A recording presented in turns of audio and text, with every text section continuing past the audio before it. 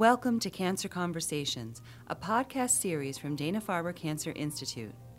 In this episode from February 2014, Dr. David Rosenthal of Dana-Farber's Leonard P. Zakim Center for Integrative Therapies discusses acupuncture, meditation, yoga, massage, and other integrative therapies used to ease cancer-related symptoms. Ann Dorr from Dana-Farber's Communications Department joins him for the conversation. So Dr. Rosenthal, give me an overview of the Zakim Center and how it benefits cancer patients. Well, the Zakim Center is relatively young. It began just about 15 years ago when Lenny Zakim, who was a patient here at the Dana-Farber, knocked on the door of President Nathan at the time and said, "You're treating me with all the greatest therapies in the world, but you know something? You're not treating me as a whole human being. I have to go get my acupuncture in Newton, my massage in Weston, and I taught my son how to give me Reiki. So why aren't we doing these things? They're helping me tremendously. Why aren't you doing these things here at the Dana-Farber?" Well, to make a long story short, David Nathan did agree to have a complementary therapies task force and was surprised by the hundreds of people who came out for that fair. And to make a long story short, it was the beginning of the Zakim Center for Integrative Therapies. Unfortunately, Lenny Zakim didn't get to see it open. But we've been in practice now for about 15 years. And we started off with one acupuncture treatment on Dana 1 morning a week. And now we're full-fledged 5 days a week of acupuncture, massage, Reiki, as well as a number of complementary integrative therapies throughout the Dana-Farber. The whole concept of integrative therapies is really what we're dedicated to is improving the overall quality of life of cancer patients as they undergo all sorts of treatments. Integrative therapies or complementary therapies are very helpful at all stages of the cancer diagnosis. Integrative therapies can be very helpful during the pre-cancer phase. Those people who come here who are at high risk for cancer, we can help them with guidance about nutrition, physical activity, and stress and symptom management. We can help them during the phases of diagnosis as they're going through the stress of being diagnosed. We can help them with integrative therapies as they're getting the chemotherapy to help them with the symptoms of not only the disease, but symptoms of the treatment of the disease. And we can also help them with our integrative and complementary therapies during the convalescent and the rehabilitation, and then, of course, during survivorship, with many issues still being existent. You know, it's incredible that we're still seeing the incidence of cancer going up, but we're seeing the mortality from cancer going down. What does that mean? It means our survivorship group are going to see more and more individuals. Our survivorship population is just growing. But they're growing with lots of problems, lots of issues. And integrative and complementary therapies can significantly help them with those symptoms. I think integrative, too, is it's not a familiar term with everybody. So I think a lot of questions people have is mainly what's the difference between integrative therapies and complementary therapies or integrative therapy and alternative medicine? That's a good place to start. I think that the old terminology, when I was in the American Cancer Society, I was put on a committee on quackery. And yeah, there are quacks out there. There were and there still are. But in between the threads of quackery, there are some threads of things that were helping people. We changed the name to questionable methods of therapy, unproven methods of therapy, and then the National Institutes of Health got involved and changed the name to complementary and alternative medicine. Yes, there are complementary medicine, which means alongside chemotherapy. Alternative means instead of chemotherapy, instead of conventional therapies. So that's what we want to make sure people don't get involved with. Alternative therapies, when there are cures for certain types of therapies and promise for many of the cancers that we deal with. So complementary means together with, alternative means instead of, and the word integrative means really integrating it in the whole pattern of therapy for the cancer patients. And integrative oncology is becoming a specific discipline. We now have a Society of Integrative Oncology, which was founded in part by the Dana-Farber Cancer Institute. We were one of the founding members. And there are also all sorts of other organizations that we've become part of. And the Dana-Farber has really been out in the forefront of these organizations. Because you don't see it in every cancer center. I think we really are one of the big leaders in the area. That's correct. I think that the Dana-Farber, together with Memorial Sloan Kettering Cancer Center, were the two founders of the Society of Integrative Oncology, and then MD Anderson joined us as well. So for a cancer patient, are there certain cancers that the Zakim Center can help them with, or does it help all kinds of cancers? It can help all types of cancers. I guess the data, however, shows that most cancer patients are breast cancer patients that utilize complementary and integrative therapies. Breast cancer patients, I think, are a very high percentage of the patients we see here. And I think even in national statistics and people who have done surveys on the use of complementary therapies have shown that breast cancer patients are usually the ones who are the high utilizers of these therapies. So a patient writes, how do I know integrative therapies are right for me, and how would I go about incorporating them into a treatment plan? Well, that's a very good question, and I think leads to the issue of what are the integrative therapies that we have, and what should they be used for? And I think what the integrative therapies include, and when I do my integrative medicine consultations, I do talk about what we put into our mouths. What is our nutrition like? And I sort of talk from a mile-high view because we have great nutritionists here at the Dana-Farber who can deal with the lower depths and right on the target types of things as far as nutrition is concerned. But we discuss the overall nutrition and the use of over-the-counter supplements. Over-the-counter supplements are about a $45 billion industry in the United States. And it's unregulated, and what you buy today may not be the same thing that you buy a month from now. So it's really important to tell people what's the best proper nutrition alongside the chemotherapy, what's the best nutrition for reducing the risk of cancer, and what's the best type of food and fruits and vegetables during the convalescent phase, and what types of herbs and botanicals and antioxidants over the counter should we avoid, and which ones might be helpful. And so that's part of the instruction that is very important, I think, for cancer patients to know. What is the best type of diet? The second type of question is that's obviously very important and been researched here at the Dana-Farber is the whole use of physical activity.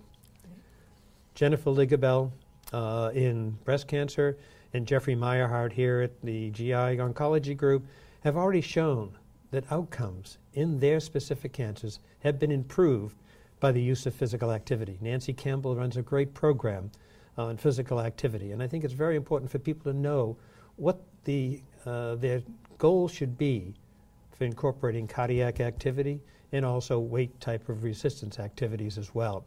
So nutrition, physical activity, and then the big one, the third leg of the stool, is stress and symptom management. Right. Stress is probably, we now know, one of the major symptoms associated with cancer.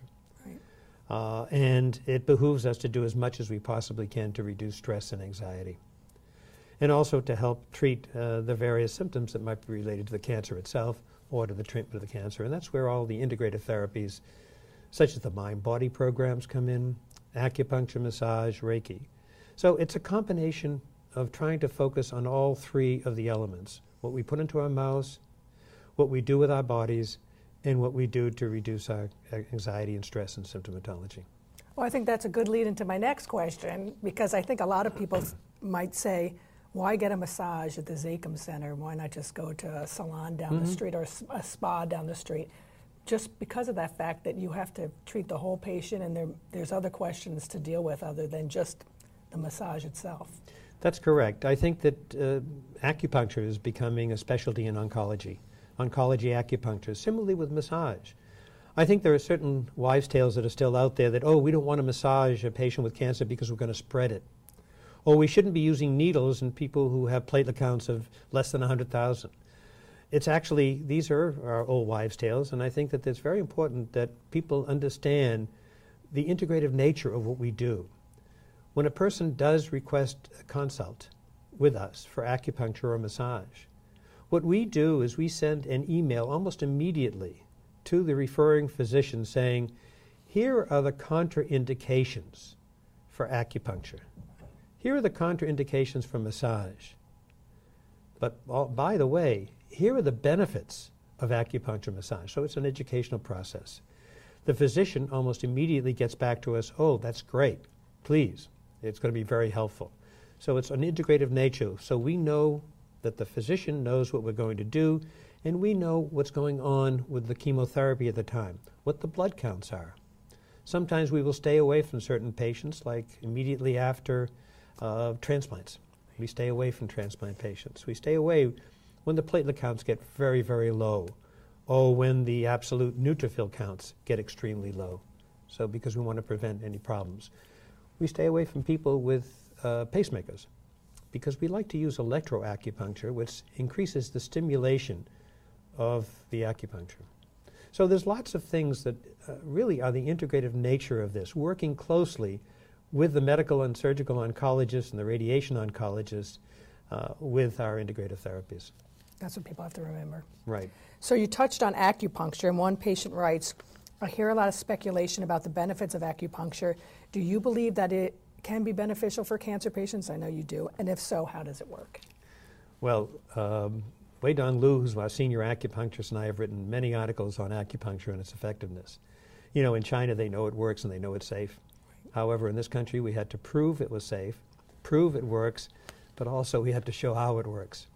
So there are studies that have been done in randomized clinical trials that have shown that acupuncture can reduce chemotherapy-induced nausea and vomiting, and reduce the need for continued use of our antiemetics, which cause constipation and obstipation. It's also been shown in randomized clinical trials to be helpful for cancer-related fatigue and cancer-related pain. And these are randomized clinical trials. It's also been shown that acupuncture is probably very helpful and probably just as good as any of the medicines for hot flashes related to early menopause or to men who are receiving estrogen types of therapies or anti-androgen therapies. So it's very helpful to be able to do that and also know that acupuncture is helpful for anxiety, stress. Psychiatrists are now using acupuncture and being able to cut down on anti-anxiety and antidepressant medications. It's helpful for stress, it's helpful for sleep, it's helpful for an amazing number of things. The neuropathy due to some of the platinum types of drugs and other chemotherapeutic drugs. So what I like to think of is too often in this country we think of treating the side effect of one medicine with another medicine, and then another medicine to treat the side effects of that medicine. I think there needs to be a real evaluation of the non-pharmacological approaches that the Zakim Center offers. Is acupuncture a tough sell sometimes? Do patients want to come in and see it being done first? Yeah, we often show them the needles. Right. The needles are 1/40th the diameter of a venipuncture needle, so they're really tiny. The big issue is that it's not covered by insurance in Massachusetts. It is in some other states, and especially out in the western states in California, Washington, and Oregon. And in some states in New England, it is being covered now for cancer. But unfortunately, it isn't covered by insurance in Massachusetts now. However, we get a significant amount of philanthropy. And so we're able to keep our prices down with our philanthropy. Well, I'm going to quiz you about the insurance question in a minute. But I wanted to touch on the stress reduction, because I think, like you said, that's so important. Which integrative therapy, and this is from one of our viewers, is best for stress reduction? Well, I think first of all, it's we do several things that we can help with. I can't tell you what the best thing is, but incorporate it into the mind-body programs that we run here at the Dana-Farber. And we've experimented with many of them. We do mindfulness meditation with Elena Rosenbaum, who is a former patient at the Dana-Farber and teaches a mindfulness meditation course. We also have worked with Herb Benson, Dr. Benson from the Benson Henry Institute, who studied transcendental meditation by studying Tibetan monks as they meditated. He found as a cardiologist that as they meditated, their blood pressure, pulse, respirations all went down. Their stress reduced. Their migraines went away. He brought that back to this country, and he and I have done a number of studies together. He's done more than I have, showing that you can induce the relaxation response in many different ways by a breathing exercise. And it can reduce anxiety and stress, and he's found it very helpful with his cardiology patients with hypertension. But it is he wrote a book in 1976 called The Relaxation Response. And in 2011, he wrote another book called The Relaxation Revolution, which has all the science behind the relaxation response. It's amazing. With a simple breathing exercise, something you can learn at home, you can go online and look at it, or you can come into the Blum Resource Center and learn how to do it here, or come into one of our lectures and learn how to do the relaxation response. A simple breathing exercise. And anytime any other thoughts come into your mind, you throw them out and focus back on your breathing and a mantra. And after 20 minutes, you'll be relaxed. If you keep doing this on an annual basis, on a daily basis rather, you can more easily get into that relaxation mode. So you can do it with transcendental meditation. You can do it in mindfulness meditation. We had a program recently on self-hypnosis, imagery, music therapy, expressive arts therapy, and the modified exercise programs, such as we run here now with Tai Chi and Qigong, and also with yoga, which is going on right now on the 3rd floor, with yoga at 5 o'clock and yoga at 12 o'clock. So all of those programs can help reduce stress and anxiety and induce what we call the relaxation response. I suppose the best way you can think of what this relaxation response is if you're a jogger or a swimmer, and you get into that mode, if you do it frequently, you get into the mode, you sort of get into the routine of breathing, of running, of jogging, and that's the relaxation response. It gets easier the more you do it. That's right. And one of the questions was, do you recommend certain types of meditation? But like you were saying, it all depends on what you're trying to achieve. Right. It also depends upon your basic desires and what you find best that you like to do. I always ask people in my consultations, what is it that relaxes you? Some people say reading. Some people say knitting. We actually run a knitting program. Some people say music. So it depends upon individuals' likes. You don't want to force on somebody something that they don't want to do that doesn't relax them. In addition, acupuncture, massage, and Reiki also induce this relaxation response. So there are many things. The relaxation response actually is a scientific item now. If you do functional MRIs of the brain, you'll see various parts of the brain lighting up. And then Dr. Benson has shown that you can actually measure certain endorphins and neuropeptides in the bloodstream. Recently, in some of his research work, he's actually shown that you can increase an enzyme called telomerase, which protects the tail ends of DNA. And you can also increase what's called natural killer cells, NK cells, into the bloodstream. All of this is decreasing stress and helping build our immune system. That's what we're looking forward to do. So you said Qigong, is that right? Yes. Okay. How does that benefit patients? I know you showed a little bit of it, and I guess explain what exactly is it? Well, Qigong and Tai Chi are very similar, but Qigong involves stretching, breathing, and meditation. So it's various poses, various positions, and various breathing exercises. And again, so a combination of all three. We have a great Qigong master, Rami Rones, who teaches this on Tuesday afternoons and Friday mornings. And he also runs the Tai Chi course, which can be very helpful. And it's been shown that Qigong really does help a great deal with decreasing stress and anxiety, but also helps with balance. It's been a recent study he's shown in aging populations with another researcher from the OSHA Center that Qigong can actually help with balance in older individuals. What about age? Like, are there certain types of treatments that you offer that maybe the older crowd kind of goes towards, or is it a younger thing, or do you find that a lot of patients like to try anything? Well, I find that I don't think it's really age. I think it's really more intellectual styles. I think we do have, when people did some studies initially about who uses CAM, it was found to be more in the educated population and middle-aged individuals. But I think if we did the study again now, I bet you that would be different. I find that many of the older individuals are much interested in their quality of life and anxious to do something to help relax them and help with their exercise and nutrition. So I'm seeing a lot of people who are even going at the older age groups into continuing care retirement communities who are very interested in these quality of life issues and areas and integrative therapies. You'll be seeing more Qigong participants. I think so. I think so.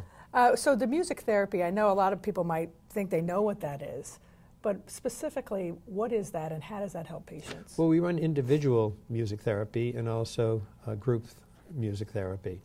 And I think that a lot of people, I always envision a television program where on Sunday night they went to hear chamber music. Right. And the husband always fell asleep.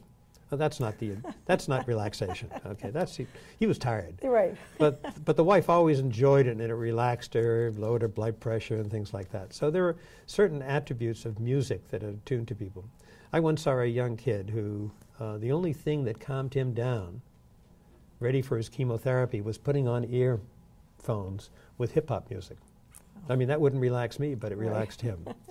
But we run group programs for children at the Jimmy Fund. And it's great that it keeps them calm, it keeps them relaxed while they're awaiting their chemotherapy. That's the next question. Pediatric cancer patients. Mm-hmm. So the Zakim Center can help them too? Yes, we can. And we're actually have funding that can help for all the integrative therapies in pediatrics. We have a fund that helps give free acupuncture and free massage to our pediatric patients.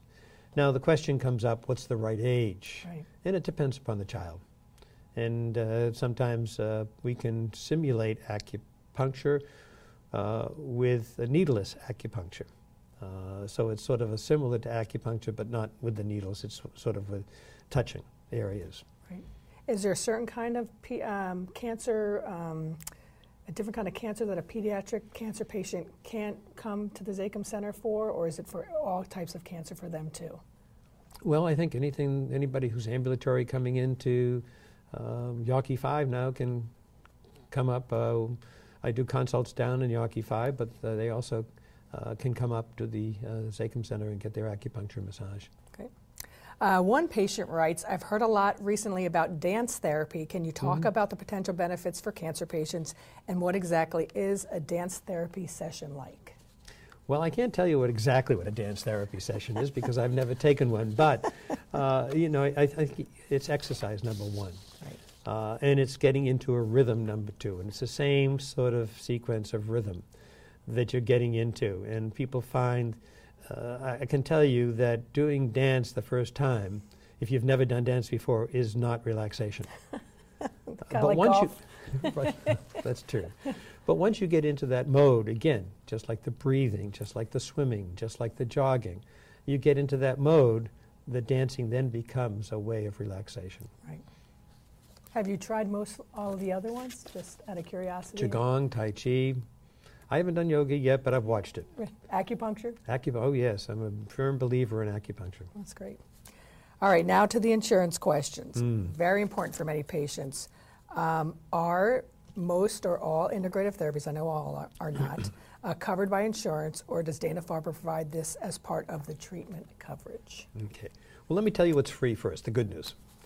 All of the mind-body programs that we offer, and they're numerous, the Qigong, the Tai Chi, the yoga, the music therapy, group music therapy, the mindfulness meditation programs, the meditation lectures, all of those are free. And they're covered by philanthropy.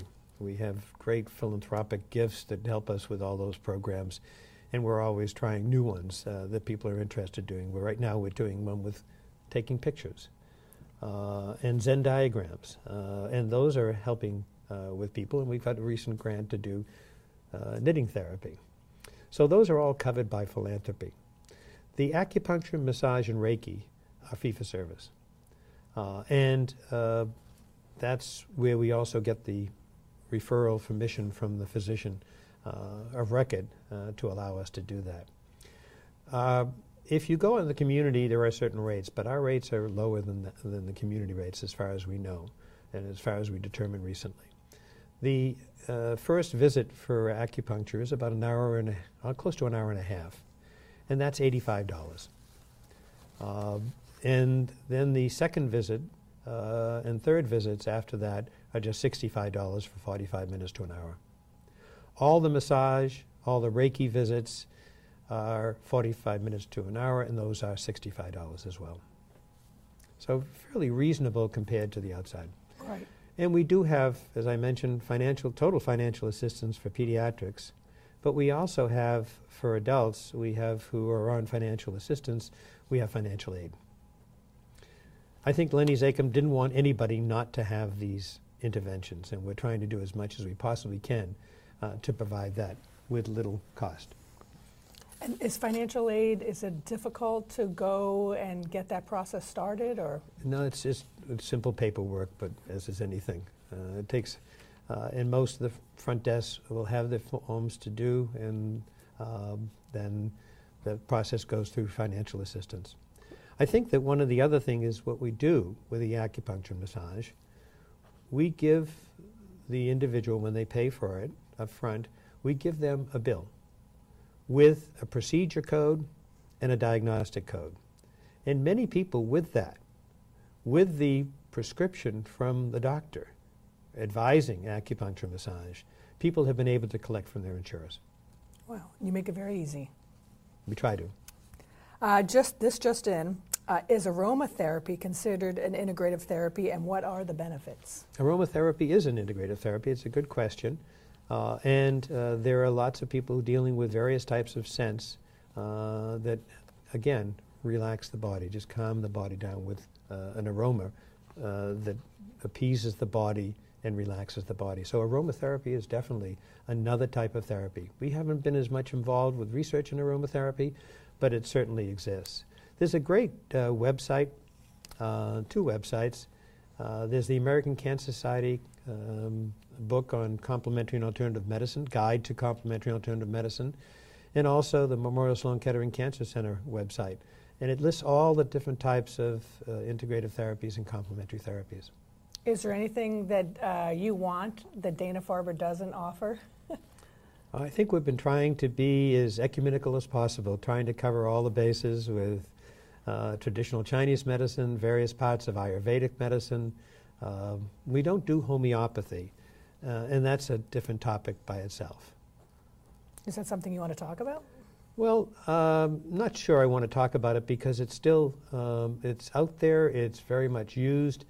It's the use of, just to explain it as far as a definition is concerned, it's the use of toxic substances, toxic chemicals and proteins that are diluted thousands and thousands of times and then ingested. So to try to boost the immune system. Unfortunately, as with many things in alternative medicine, it has not really been proven to be effective. But it's been out there for years. It's fairly safe, but as far as its effectiveness, we're still questioning it. Okay. And you touched upon this just a little bit before. Does Dana-Farber offer any courses on counseling for therapy using natural products such as herbs, vitamins, minerals, and probiotics? Yes, I think between a nutritionist and myself, we do consultations. We do integrative nutrition consultations and integrative medicine consultations to deal with those specific questions. Should I be taking turmeric at the same time I'm getting chemotherapy? Should I be taking reishi mushrooms at the same time I'm taking chemotherapy? Should I be taking vitamin C in high doses alongside chemotherapy? These are very important questions to answer because there can be difficulties with interactions between various types of herbs and various types of chemotherapy. What about, someone asked a question, vitamin C IV therapy? Mm-hmm. Vitamin C IV therapy, ever since the days of Linus Pauling, vitamin C has become very popular. And we're really always looking for how many fruits and vegetable servings we can get into people. We try to get 5 to 10 servings in a day. But some people say, well, I don't want to do that. I don't want all those fruits and vegetables. I want to just get the antioxidants, so I'm going to take pharmacological doses of vitamin C. Well, vitamin C is an antioxidant, but it's in pharmacological doses. Chemotherapy is an oxidizing agent. And radiation therapy is an oxidizing agent. So what's the issue at the cellular level? So there are lots of issues with the pros and cons of high doses of antioxidants.